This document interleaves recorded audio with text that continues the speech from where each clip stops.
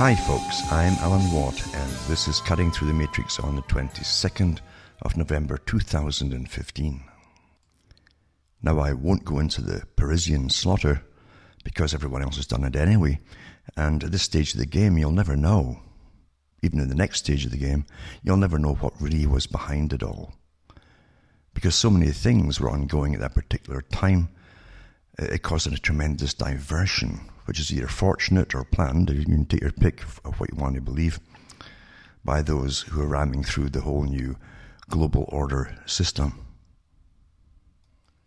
There are too many nations with their secret services all over the planet, with their own goals, of course, and the simplest reason is generally the best reason. Who has most to lose and who has most to gain, basically. What enemy or whose enemy must be eradicated by making war across the entire Middle East. It's generally fairly simple. And so we live through a quagmire, really, of Machiavellian processes from so many different sources that all you can really say is that we're in for an awful long and probably perpetual rough ride of world terrorism. It seems to be that way because, as we know, this is an old scam actually of bringing in mass refugees. It's happened down through history, and during the Soviet Union, for instance, many of them came across to Britain and Europe, and or they were fleeing the Nazis or whatever. And many of them were actually spies, and they were watched, of course, too. So it's an old thing, not just spies, but saboteurs, and this goes on and on. You cannot bring in, on mass immigration, people from another country who definitely have a grudge and not expect anything to happen. And apart from that, too, it has bigger geopolitical repercussions because there are those who want to destroy the face of Europe forever, basically. And they've been quite open about it, too. You know, you can only get into the huffing and puffing and indignancy contest about what's happening today if you've already swallowed the lies that at one time you were free. If you'd never had such misconceptions, then it doesn't surprise you at all, especially if you've studied long-term planning and goals in micro-geopolitics. And we know too, for instance, we live through a process of free trade deals, for instance, very old agenda. I won't go into it again because it's so old. I've gone through the history of the group that started it up in London to do with making a common trade system across the planet. They wanted 3 trading blocks, just like Karl Marx, in fact. And they basically ran the British government behind the scenes and from within. And throughout the civil service too, they had a tremendous sway. It's awfully important to have the civil service on your side. And you put in your key players in there too. I've gone through the Trilateral Commission. There's a higher division, a more specialized division of the CFR, Council of Foreign Relations, and Royal Institute for International Affairs, all private organizations which run governments across the planet. And their trick, of course, is to try to keep in the shadows if they can. And for a long time, they did awfully well at that. Today, they're more open about it. I've already mentioned that these ongoing free trade deals are for the big, giant international corporations. And they are really the super government to an extent. They're in on the act, put it that way. And, of course, the financiers at the very, very top of everything. And the guys that hold the money bags run the whole show. There's no doubt about that, because everything in our system that we're given for thousands of years is based on cash and money. Of any form, it doesn't matter what it is, even promissory notes, doesn't make any difference. That's what everyone runs on, including your governments.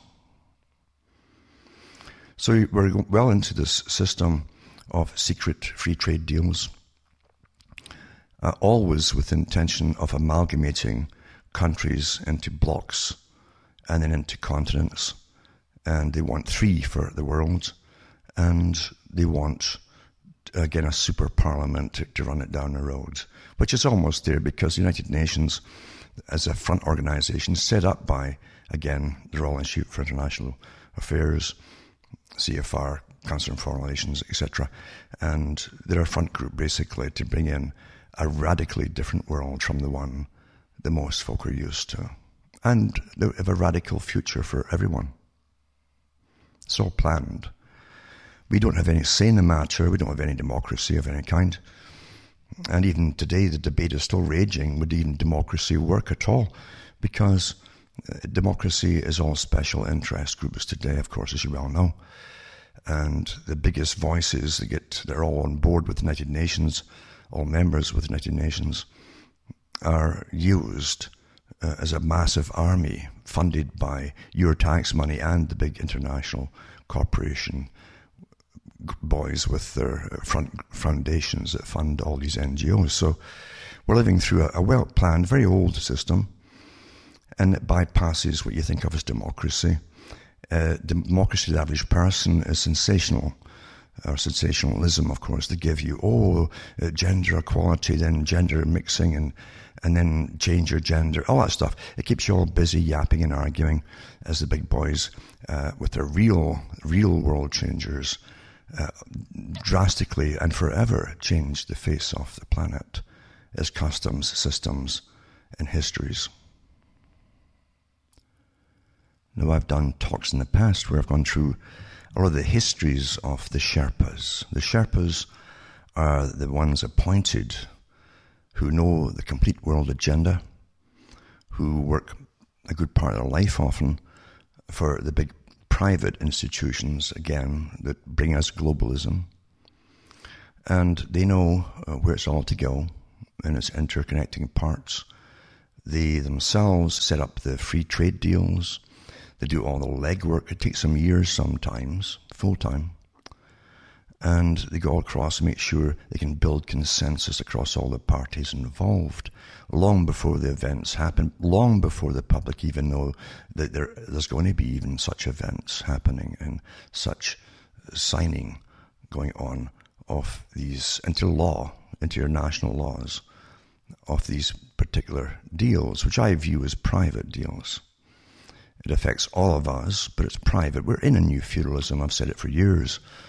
It's a more sophisticated form of feudalism because the public are still told all the time that they're free. I still laugh at Bertrand Russell saying the same thing, that each person in each country will think they live in the best country in the world because their government will keep telling them so. And it's so true. It really, really works. There's different layers of propaganda, and even the simplest kind works awfully effectively on people. And as I've said for years too, it's mainly through fiction and movies and so on, you get so much of it.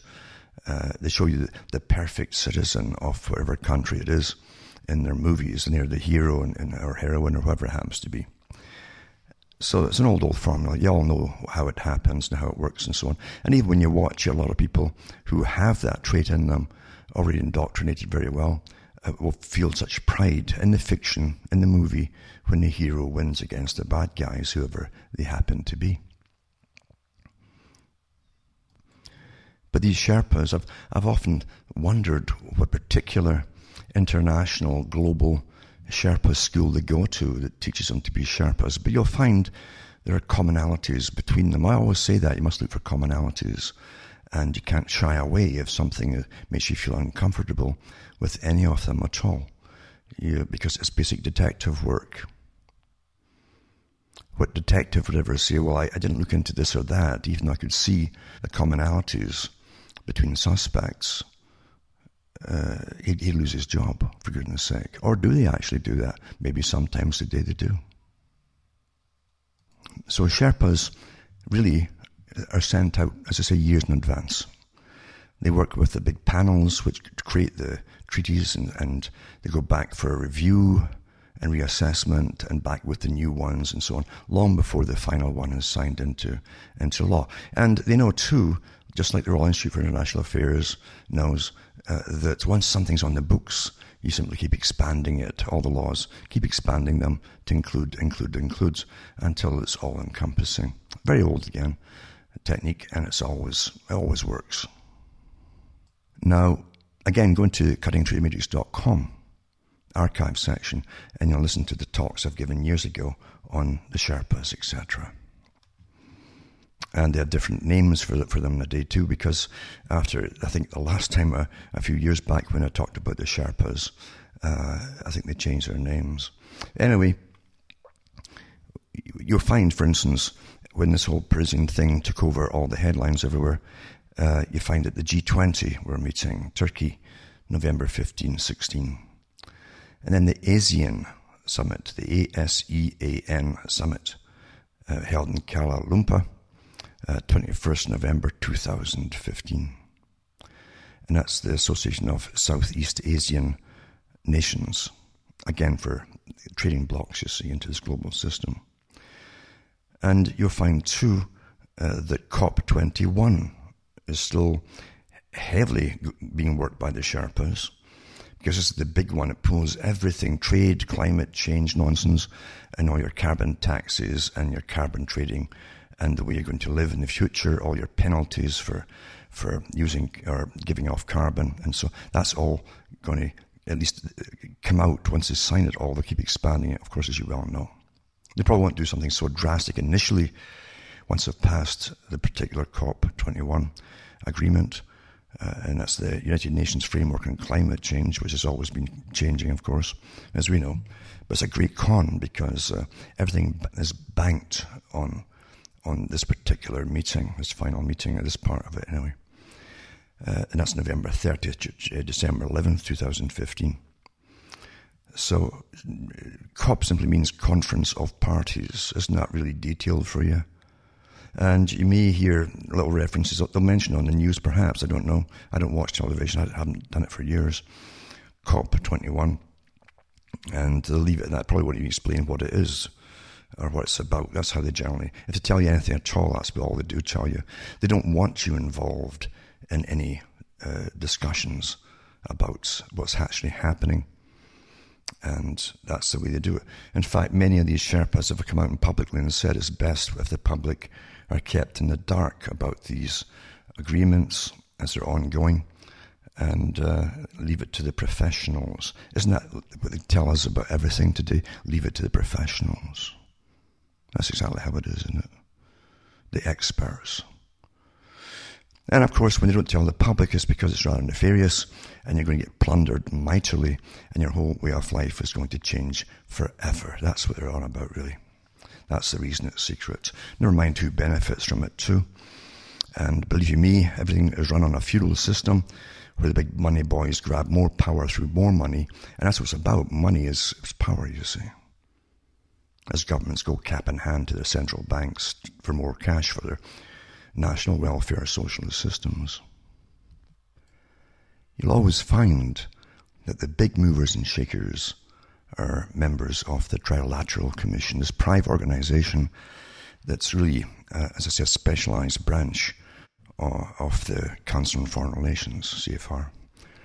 And again, going back to Royal Institute for International Affairs, it's all the same bunch, you see, especially trained for the roles you have to play in bringing about this global governance system.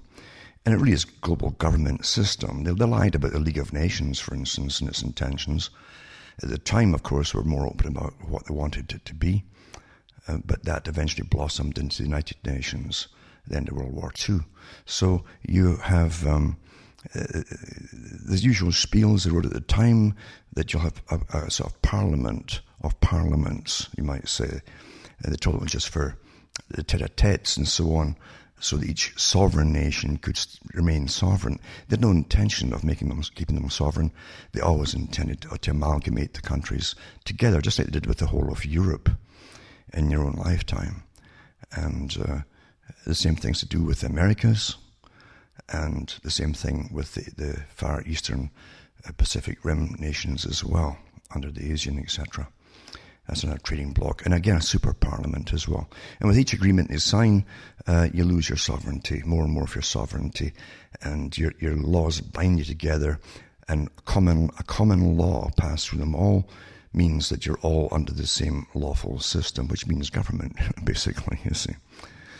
So anyway, It's been an old goal of these organizations, but the Sherpas are trilateral members, even though when they go into office or hold any appointed office, they'll often say they drop their membership for that period because there have been complaints in the past about them from people who looked into what the Trilateral Commission was all about, and they're sworn for world government, sworn into it. That's what it's about.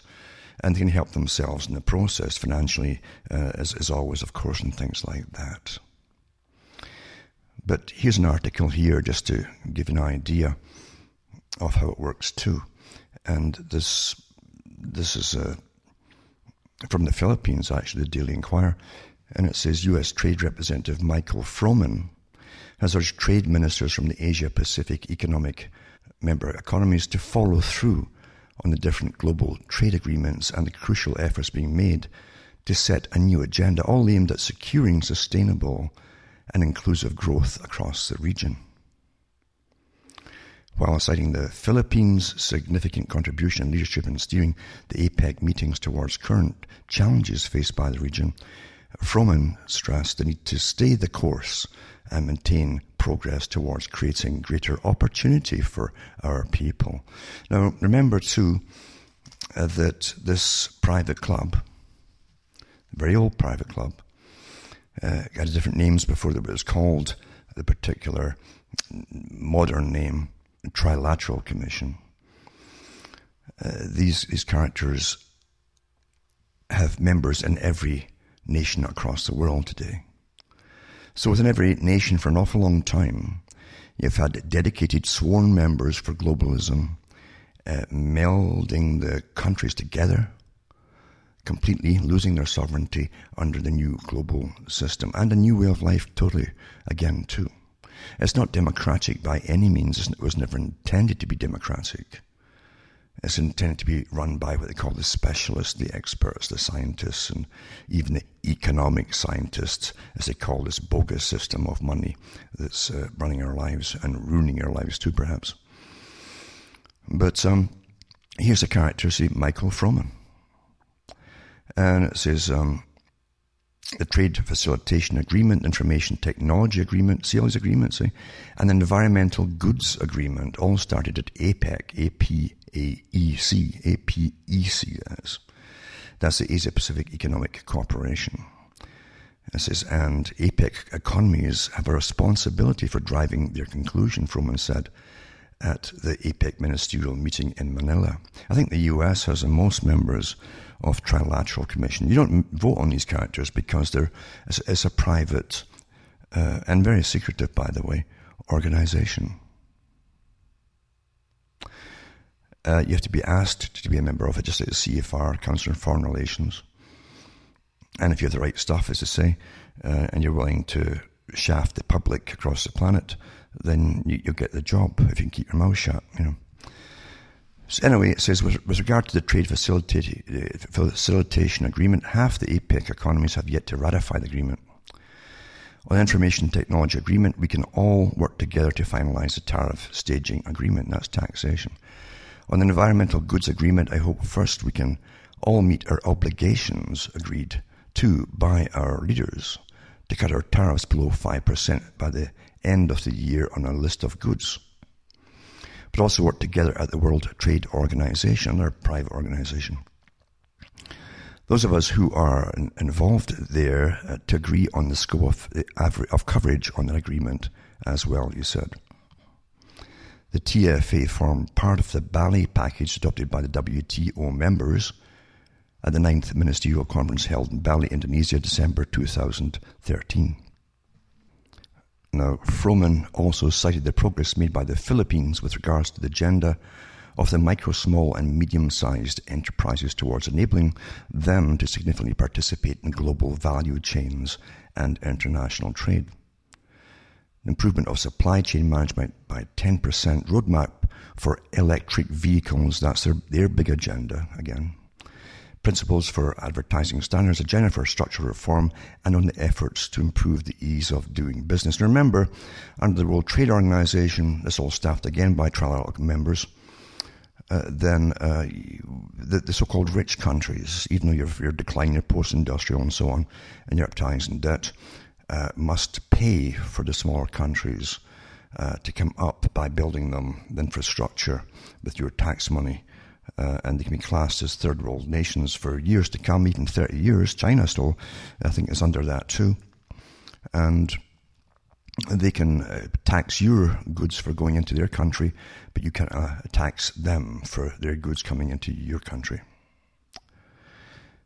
And it goes on too about humanitarian goods and so on, about property rights and so on, where we all agree to share best practice on trade secrets. So the big boys at the top steal all these trade secrets, of course, and all patents and everything else as well, which is old stuff. And it says, let me conclude by mentioning Trans-Pacific Partnership Agreements, as many others have, and thanking my fellow ministers, there you are, for their dedication and their efforts to bring that to a close. Welcome the interest of other economies in that process, while sure because of their members and the heads of those countries as well, and this private organization of trilateral groups. Remember as well that when they appointed prime ministers straight from the central bank in Europe, into Greece and Italy, both of those guys were trilateral members too. So you'd always find the trilateralists in the vanguard of this big sworn to globalism plan, you see. They're all sworn to it. And they're well paid on the path to it as well for themselves. Another Article 2 says, in this country we can now have fully informed debate about the Trans-Pacific Partnership. This is the joke after WikiLeaks came out with a lot of it. And it's a conversation with U.S. Trade Representative Michael Froman, again the trilateral member, as he defends the Trans-Pacific Partnership. And as I say, in this country we can now have a fully informed debate about the Trans-Pacific Partnership. Now, they weren't going to tell us for at least 4 years, but WikiLeaks slipped out some of it. Says the U.S. has released the text of the trade deal. It includes the U.S. and 11 other Pacific nations from Chile to Malaysia to Japan. Because it affects American jobs and America's place in the world, it affects us all, Canada too, everybody. The debate cuts across party lines. Well, it does, because the trilateral doesn't bother with parties. It says, and in the coming days as Congress prepares to vote on the deal, we'll hear more than one voice. The American who negotiated the deal is President Obama's trade representative, Michael Froman. He wants to reassure Americans who are worried about losing jobs to globalization. Well, that's been the path up until now with the involvement of these trilateralists with their big global plans and Council on Foreign Relations, of course, wanting to amalgamate the whole of the Americas, etc., and giving all your jobs off to China years ago. All their factories were all uprooted. We paid, the taxpayers paid for them under the deal to uproot their factories and place them in China, reassemble them there basically. And when you paid them for 10 years was a trade deal that they did then through WTO, that if they said they'd lost any money in the process over 10 years, they could literally get massive funding to continue by the taxpayer, you see, to prop them up. As they made you poor and turned you into a service economy where you buy things from abroad and pass them around. Anyway, it says, Froman says, globalization exists, but we shouldn't conflate globalization with trade agreements. Really, yeah. Trade agreements is how we can shape globalization, and that's what we're trying to do. And he's asked, what does he mean by that? Well, we already live in an open economy, he says. Oh, an open economy? 80% of what we import from TPP countries already comes in duty-free. The other thing, too, never told you, is that at one time governments got most of their money, actually, from tariffs, from imports. Well, guess who makes up the difference when they don't have those tariffs anymore? You, the taxpayer, does, of course. It says, but we face much higher tariffs in other markets, and these are some of the largest and fastest growing markets in the world. It says, Froman argues that TPP, the Trans-Pacific Partnership, will give the U.S. industries, I wonder what industries are left apart from the military and so on, more access to foreign markets. Granted, there's a trade-off. Other nations get more access to the U.S. for their products. Froman contends that at least happens slowly as tariffs or import taxes drop.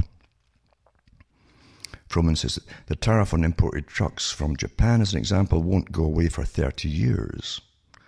They penalize Japanese for making better trucks, actually. This is on apparel and textiles. We work very closely with the textile manufacturers in the US to come up with an outcome that they could be comfortable with, so that we'll let in clothes coming that are made Vietnam or made in Malaysia, but they've got to use US fabric. I had to laugh when the deal was signed before for the free trade with China years ago, which again opened the whole pathway to exporting your jobs and your factories and everything else to China. And that was the con then to interdependence, they call it, you see, where different materials from different countries are all manufactured and then sent across, then you put them together with your little sewing machines in your own country, that kind of nonsense. And it got so bad that you'd still see things made in the US or made in Canada, but when you looked at it very closely, it was just the box that was wrapped in, that it came in, that's the only thing that was made in your own countries.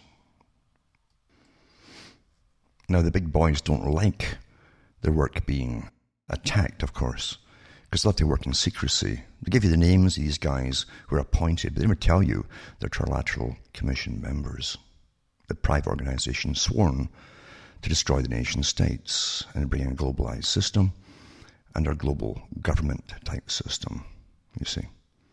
And of course, they also work for Wall Street and all the big Wall Streets across the world. And they have a lot in common with each other, these characters. Anyway, this article here says the United States is not keen on pursuing a separate free trade deal with Britain if it leaves the European Union. Now, they spent years conning the British public and all the European peoples that would keep their sovereignty completely intact, and that the EU would be a kind of negotiating table, you see, to iron out problems. They always tell you lies. Since the beginning of man, you see, you've never had anything different. Lies rule, basically. And the best liars, of course, are always picked to be the top members that push all this stuff. And they give themselves fancy titles and they have university degrees just to cover their lying up. And they're taught to be better liars even from certain things they go through at university, public relations and all that kind of stuff, and marketing. Anyway, it says the United States is not keen on pursuing a separate free trade deal with Britain if it leaves the European Union. Michael Froman said. This guy gets around, eh? This unelected guy. Voters are due to decide by the end of 2017 whether the UK should remain in the EU. An opinion poll show rising support for leaving the bloc. Froman's comments Wednesday undermine a key economic agreement deployed by proponents of exit who say Britain would prosper on its own and be able to secure bilateral free trade agreements with trading partners. Well, I think Iceland did it initially. I don't know if they still do, but they certainly didn't sink. It says the US is Britain's biggest export market after the EU. I wonder what they export. Buying more than $54 billion in goods from the UK in 2014. I wonder what they make there now, you know. Unless maybe they just got a good idea and do all the software for welfare and across the whole planet and export it, since they're such professionals at it now. But anyway, it says, I think it's absolutely clear that Britain has a greater voice at the trade table being part of the EU, being part of a larger economic entity, Froman told Reuters, adding that EU membership gives Britain more leverage in negotiations. I love how they call it and lie, eh? And it says, we're not particularly in the market for FTAs with individual countries. We are building platforms, that sounds awfully good, that other countries can join over time. If Britain left the EU, Froman said it would face the same tariffs and trade barriers as other countries outside the US free trade network. So that always give you fear if you pull out of the elaborate deceptions that they've constructed for you, you see. It says, we have no FTA with UK, so they would subject to the same tariffs, such as China, Brazil, or India, he said. Washington has just sealed a trade deal with 11 other Pacific nations and wants to wrap up negotiations with the EU on the Transatlantic Trade and Investment Partnership by the end of next year. The US is Britain's second largest export market for vehicles outside the EU. Britain is not part of the EU and therefore not part of the TTIP. British cars exported to the US, such as those made by Jaguar Land Rover, would face a 2.5% tariff and could be at a disadvantage to German and Italian-made competitors. I wonder who owns all these companies anyway, so often people outside the country. It says British exports of fuel and chocolate could also be at a disadvantage if the TTIP abolishes tariffs on those products. Let's give all our freedoms away for cheap chocolate, right? You can't get good chocolate nowadays. It's all been exposed to a lot of chemicals and like a chocolate tasting and so on, chemicals. So if you want to pull out of these agreements made by these secret organizations, you're very naughty. You're naughty and they'll punish you, you see. And you won't have any cheap chocolate. And then you have this article here. The Trans-Pacific Partnership, a trade deal of denial, omission, and sins. So we've got omissions and sins here. It says, after 5 years of secret negotiations, the full text of the Trans-Pacific Partnership Agreement has finally come up to open air. Kept secret, watched over carefully by delegates all too distant from their own constituencies, the Trans-Pacific Partnership did not disappoint in its disappointments. The statement made by U.S. Trade Representative Michael Froman, here's just guys all over the place, the Sherpa, on the release of the text is bound to make citizens from any one of the 12 signatory stages cringe. He starts by first claiming that a commitment to transparency was an ongoing process that culminated in the release of the text, complementing a number of additional resources that we have made available on the same website, including state-by-state fact sheets, issue briefs, and chapter summaries. Froman has evidently been busying himself with a different diplomatic process altogether. Fact sheets barely cut the mustard, and he can hardly resort to the term transparency in this, given that Congress insisted in its Trade Priorities and Accountability Act that the President made the proposed text public for at least 60 days before signing the agreement. Then Froman comes out with the robust language of competition. He claims that the agreement will position Americans to compete and win in tomorrow's global economy. This is a race or something. You always put sports on everything, eh? Same language. Much of this piffle involves extolling that grand apparition called Middle America, a reiteration of the Obama line that involves middle-class economics, the idea that the country does best when everybody has got a fair shot, everybody's doing their fair share, and everybody's playing by the same rules. This damning nonsense suggests that Froman and his colleagues are dangling a very different agreement in the sail than what they are in practice. The usual magical numbers are paraded: the elimination of 18,000 individual taxes on U.S. products, the obsession with Made in USA. This says nothing about translating the matter into actual direct employment to U.S. employees, nor does it bode well for the other signatory states. From the start, it looked like various key areas would be in for a good battering. The environment, for one, was set for a commercially violent whack. The agreement, observes Matthew Rimmer of Queensland University of Technology, confirms some of the worst nightmares of environmental groups and climate activists. Don't you believe it? Because it's all one group running the world. As they should, it says, there's minimal attention in the agreement paid to environmental factors, which demonstrate the trade deal would entail a genuine trade-off on matters of climate and degradation. How about degradation of the public? It says, in the case of the US, it's simply not clear whether the TPP Environment Chapter actually rolls back the May 2007 environmental standards Democrats in Congress impressed upon the Bush administration in making the trade agreements. It goes on to say that, as we've already revealed in various chapters released by WikiLeaks, the overwhelming emphasis in the agreement is the vesting of power, or should we say more power, in corporate global agents. Froman is certainly right. In terms of enforceability, in one sense, corporate interests can well prevail over those of the state.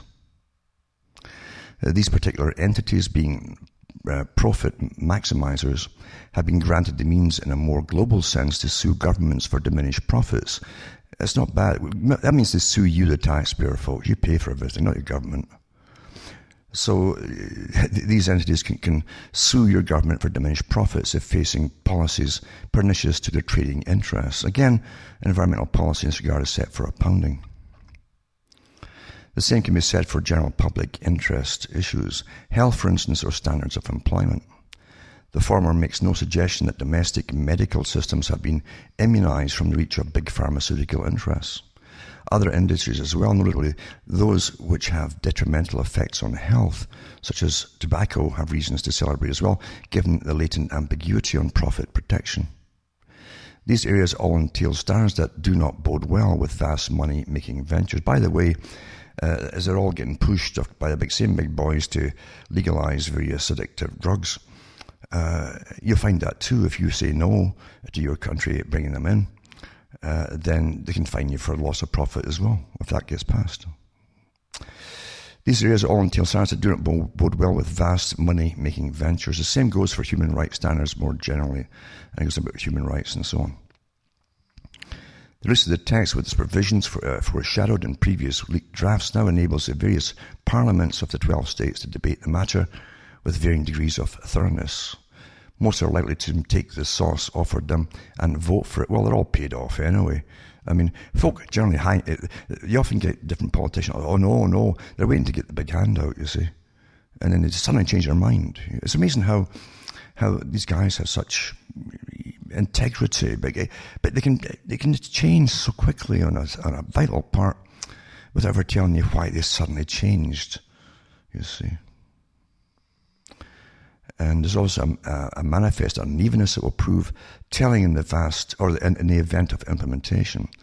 States such as Vietnam have a 5-year pass on the issue of implementing complementary labour standards. Well, I think China is much the same today as well.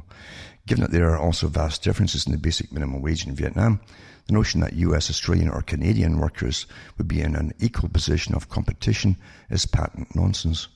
Companies will do the rest, exerting a downward pressure on wages on other parts of the zone. And there's no reason why offshoring will continue with greater enthusiasm than ever.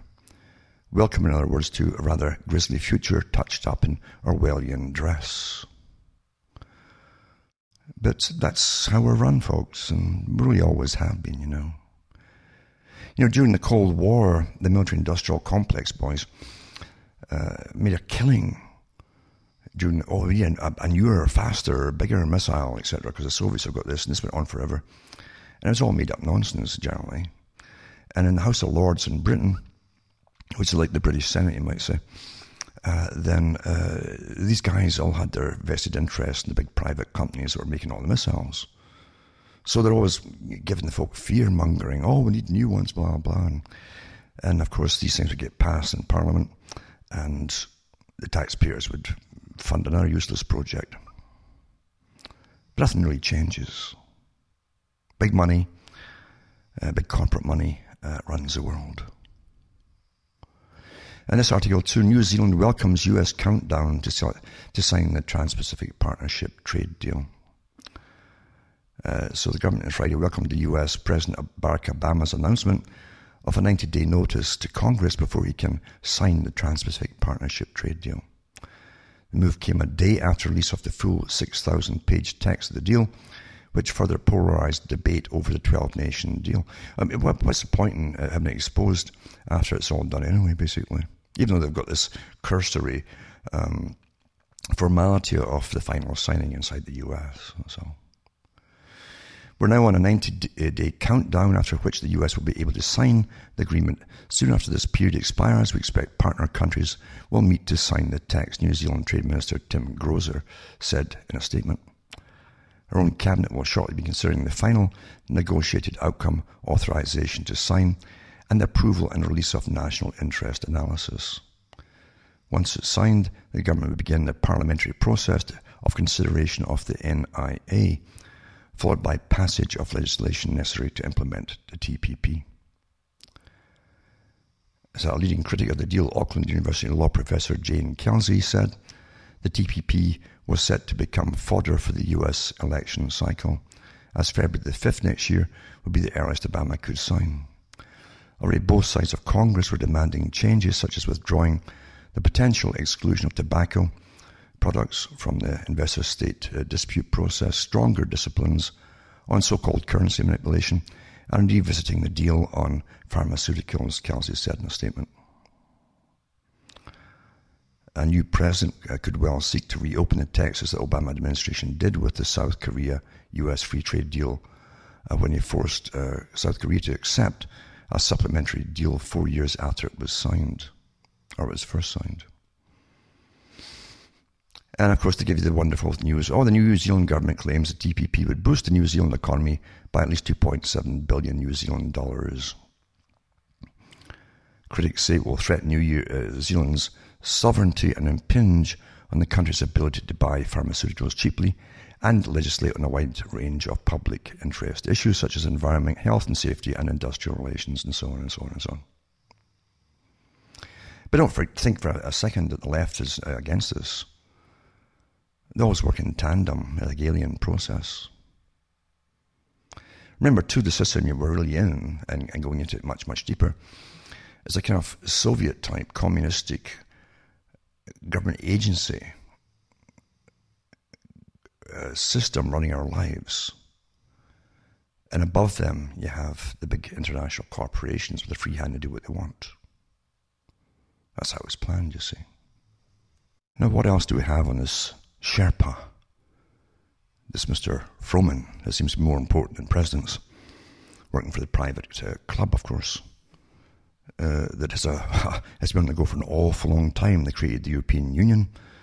They want to create the American Union with all the American countries, not just with Mexico and US and Canada, but all of them. And the Caribbean merged in with it too. And the Far Eastern Pacific Rim countries too, a bloc, you see. And it says Obama trade rep Michael Froman worked for European Commission Nigel Farage, that's the European politician from Britain, reveals live on Breitbart Radio, it says. This is the UK independence leader Nigel Farage, MEP, has revealed that US Trade Representative Michael Froman, who intervened in Britain's British exit debate, that's Brexit, they call it, Brexit, last week, worked for the European Commission in the organisation's Forward Studies Unit. So he worked for the European Commission, which is an unelected group. Basically, it's not democratic at all. It's nothing to do with democracy in the European Union. It was set up by his predecessors in the, again, Council for Foreign Relations, Lord Arthur Milner Group, and, of course, the Royal Chief for International Affairs, CFR, etc. It's all one big, vast group, you see. So he worked for the Commission in the organisation's Forward Studies Unit, failing to declare an interest in his statements claiming that Britain should remain in the European Union. Speaking on the BBC's Andrew Marr show at the weekend, Mr. Farage alleged that Mr. Froman had been paid to make his intervention, pointing fingers at the political club that sticks together on issues that leave European taxpayers out of pocket. Now it's emerged that Mr. Froman indeed has been in the pay of the European Commission. It's amazing how they've got their hands out everywhere, these Sherpas, right? And they can really line their pockets big time. Which recently announced a propaganda task force to keep Britain in the EU. So again, the British taxpayers and all the European taxpayers will we're paying for propaganda to keep them all in the EU. Mr. Farage told Breitbart News Daily Radio Live Sirius XM this morning, Froman basically said that if Britain was to leave the European Union, there would be no bilateral trade deal between the United States and the United Kingdom. It's ludicrous. Is it political interference by the Obama regime in the British referendum? Prior to being Obama's trade envoy, he worked for the European Commission. He worked in Brussels for the Commission's Forward Studies Unit. I'm outraged at his level of interference. In 2013, Mr. Froman spoke at the Commission in Brussels, declaring his huge ambitions to have the corporatist transatlantic trade investment partnership implemented by 2015. His biography lists him as a member of the Forward Studies Unit of the European Commission in Brussels. Political notes that his position in 1992 was an internship. He was an intern, you see. Mr. Farage added, we know that Obama is the first American president that is wholly anti-British. He was the example of Mr. Obama removing the bust of Winston Churchill from the White House as evidence of this. Mr. Obama has also spoken out against Britain's ownership of the Falkland Islands.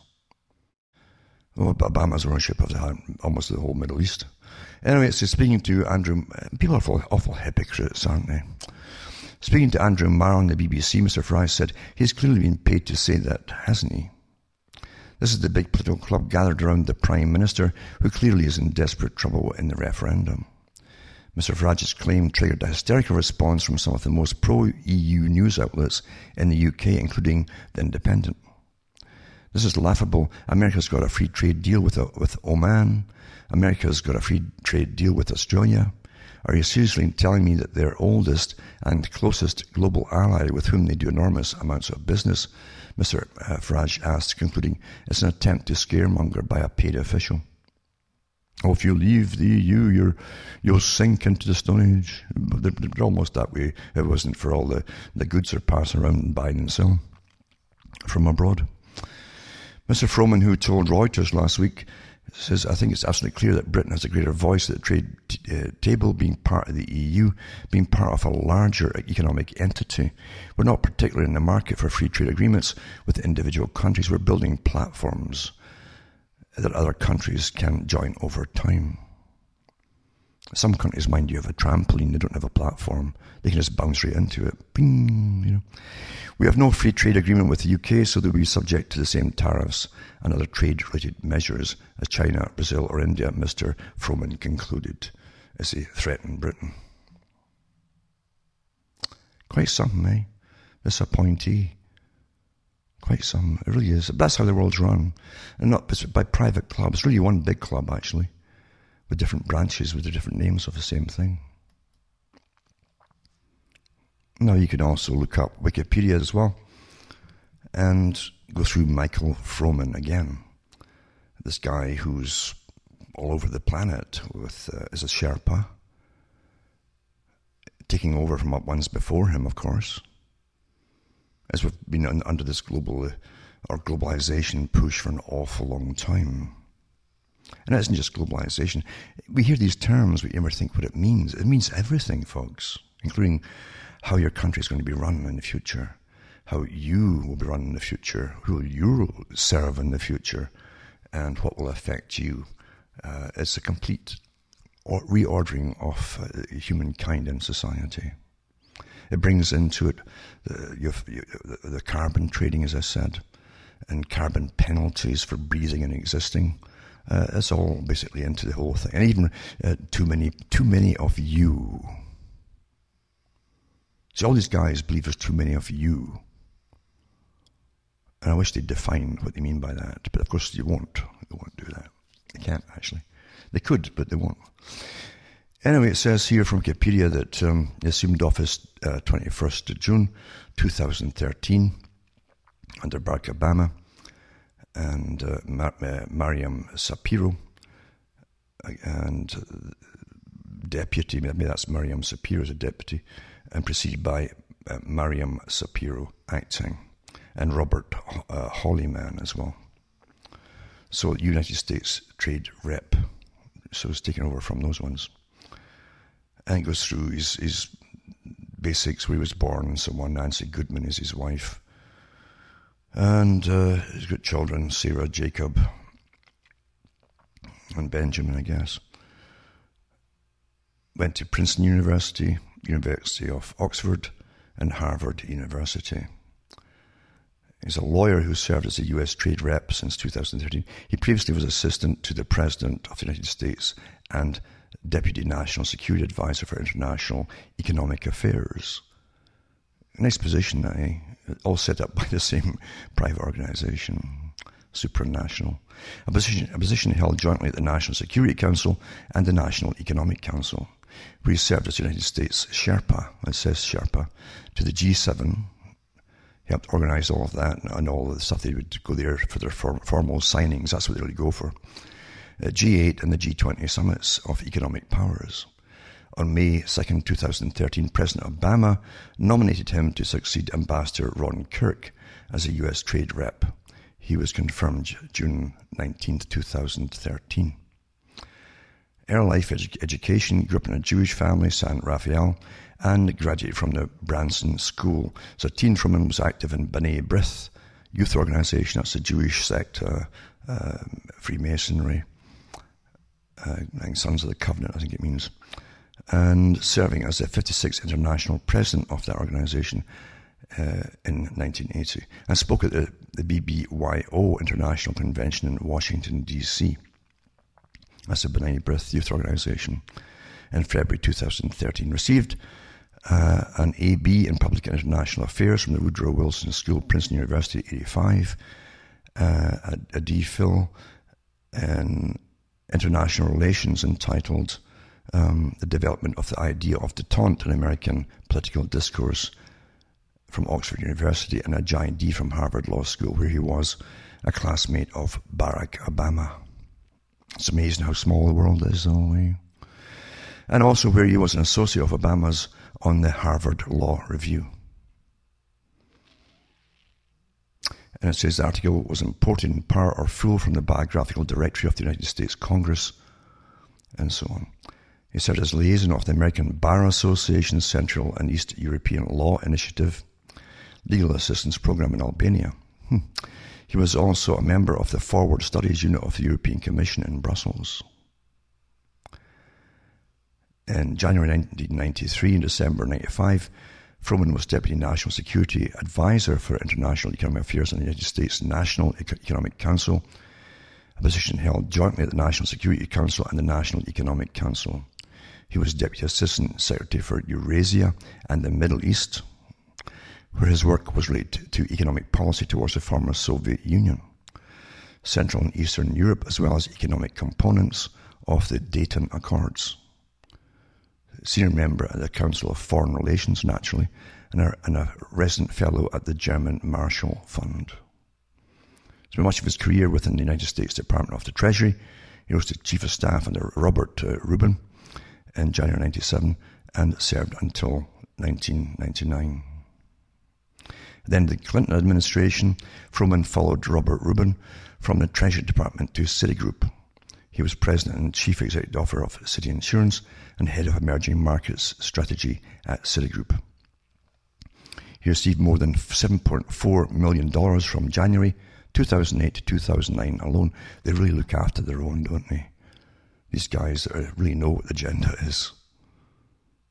$7.4 million in a year.